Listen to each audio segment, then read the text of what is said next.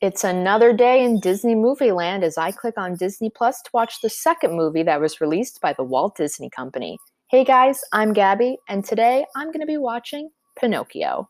Pinocchio was released in 1940 and is about a wooden boy who longs to be a real boy. Before he becomes a real boy, he has to prove that he is brave, honest, and selfless. You know how every real person is. To start off the movie, we have Geppetto, who is actually a very talented woodcarver. I have a soft spot for old people, so Geppetto is a pretty sweet guy. He's made a lot of pretty funny wood carvings and has taken a liking to carving clocks. One clock in particular that I like is the clock where a farmer is trying to chop a turkey's head off, but the turkey keeps moving his head at each chime. Anyway, this Geppetto decides he's going to carve a wooden puppet. No big deal, pretty normal for a wood carver. Since he is lonely, he wishes on a star that the puppet could be a real boy. Touching. With a little Disney magic from the Blue Fairy, she's called this only because she is simply wearing blue, Pinocchio is alive. Not a real boy, but alive. Now, I know this is just a movie, but they could have made Geppetto a little younger. I mean, he's definitely not the right age to be a father to a, let's say, 8-year-old boy. If anything, he's a grandpa, but it's fine. I guess we could let it slide. A lot happens within the span of an hour and 28 minutes. First, Pinocchio is on his way to school, and this fox, the only other talking animal other than Jiminy Cricket, Pinocchio's conscience, comes up to him and tries to get Pinocchio to become an actor in Stromboli's, I know, what a name, Great Marionette Theater. Since Pinocchio is wood and Jiminy Cricket is, well, a cricket, there isn't much more to do to persuade him, so he agrees and actually is a big hit until he tells Stromboli he has to go home. I get a little confused on why Stromboli locks up Pinocchio because of this. I mean, I guess he could assume that Pinocchio won't come back, but the puppet, no offense, is a child. He has no idea what's going on, so of course he's coming back. Well, anyway, Jiminy Cricket comes back and can't help Pinocchio, so the Blue Fairy shows up and helps instead. This is the scene where he lies and his nose grows. He's freed and runs back to his father slash grandfather slash creator. I don't know.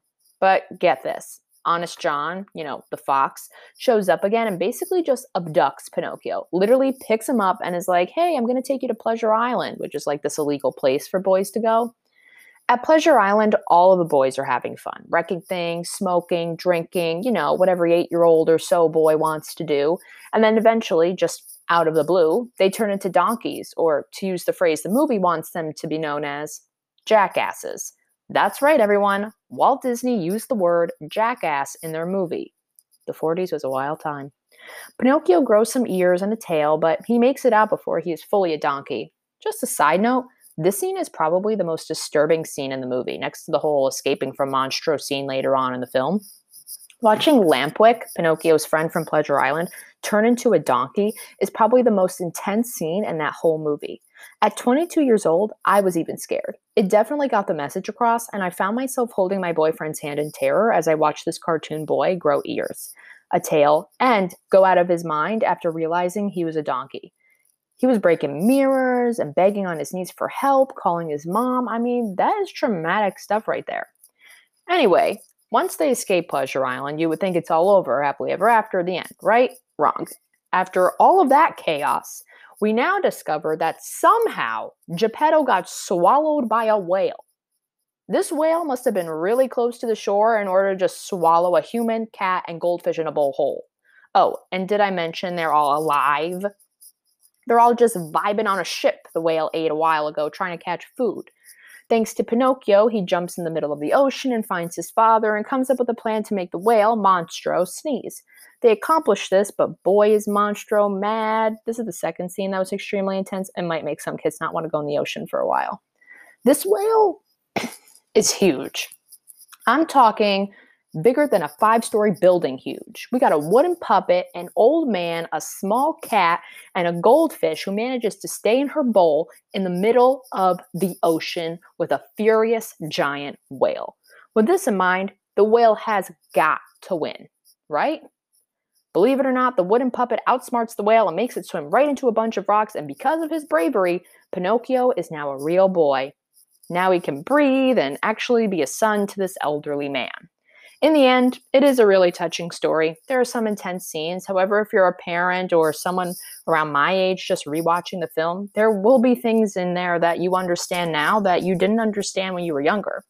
One joke that was made was when it turned to 9 o'clock and we saw all the different clocks that Geppetto made. Geppetto then goes, "I wonder what time it is," and looks at his pocket watch rather than the hundreds of clocks he has on the wall. There's a lot of detail in this movie that I think a lot of people would appreciate, and it's a musical. It has about 4 songs, including the Disney theme song, When You Wish Upon a Star. The lesson of this film to me would have to be, once again, don't talk to strangers and stay away from whales.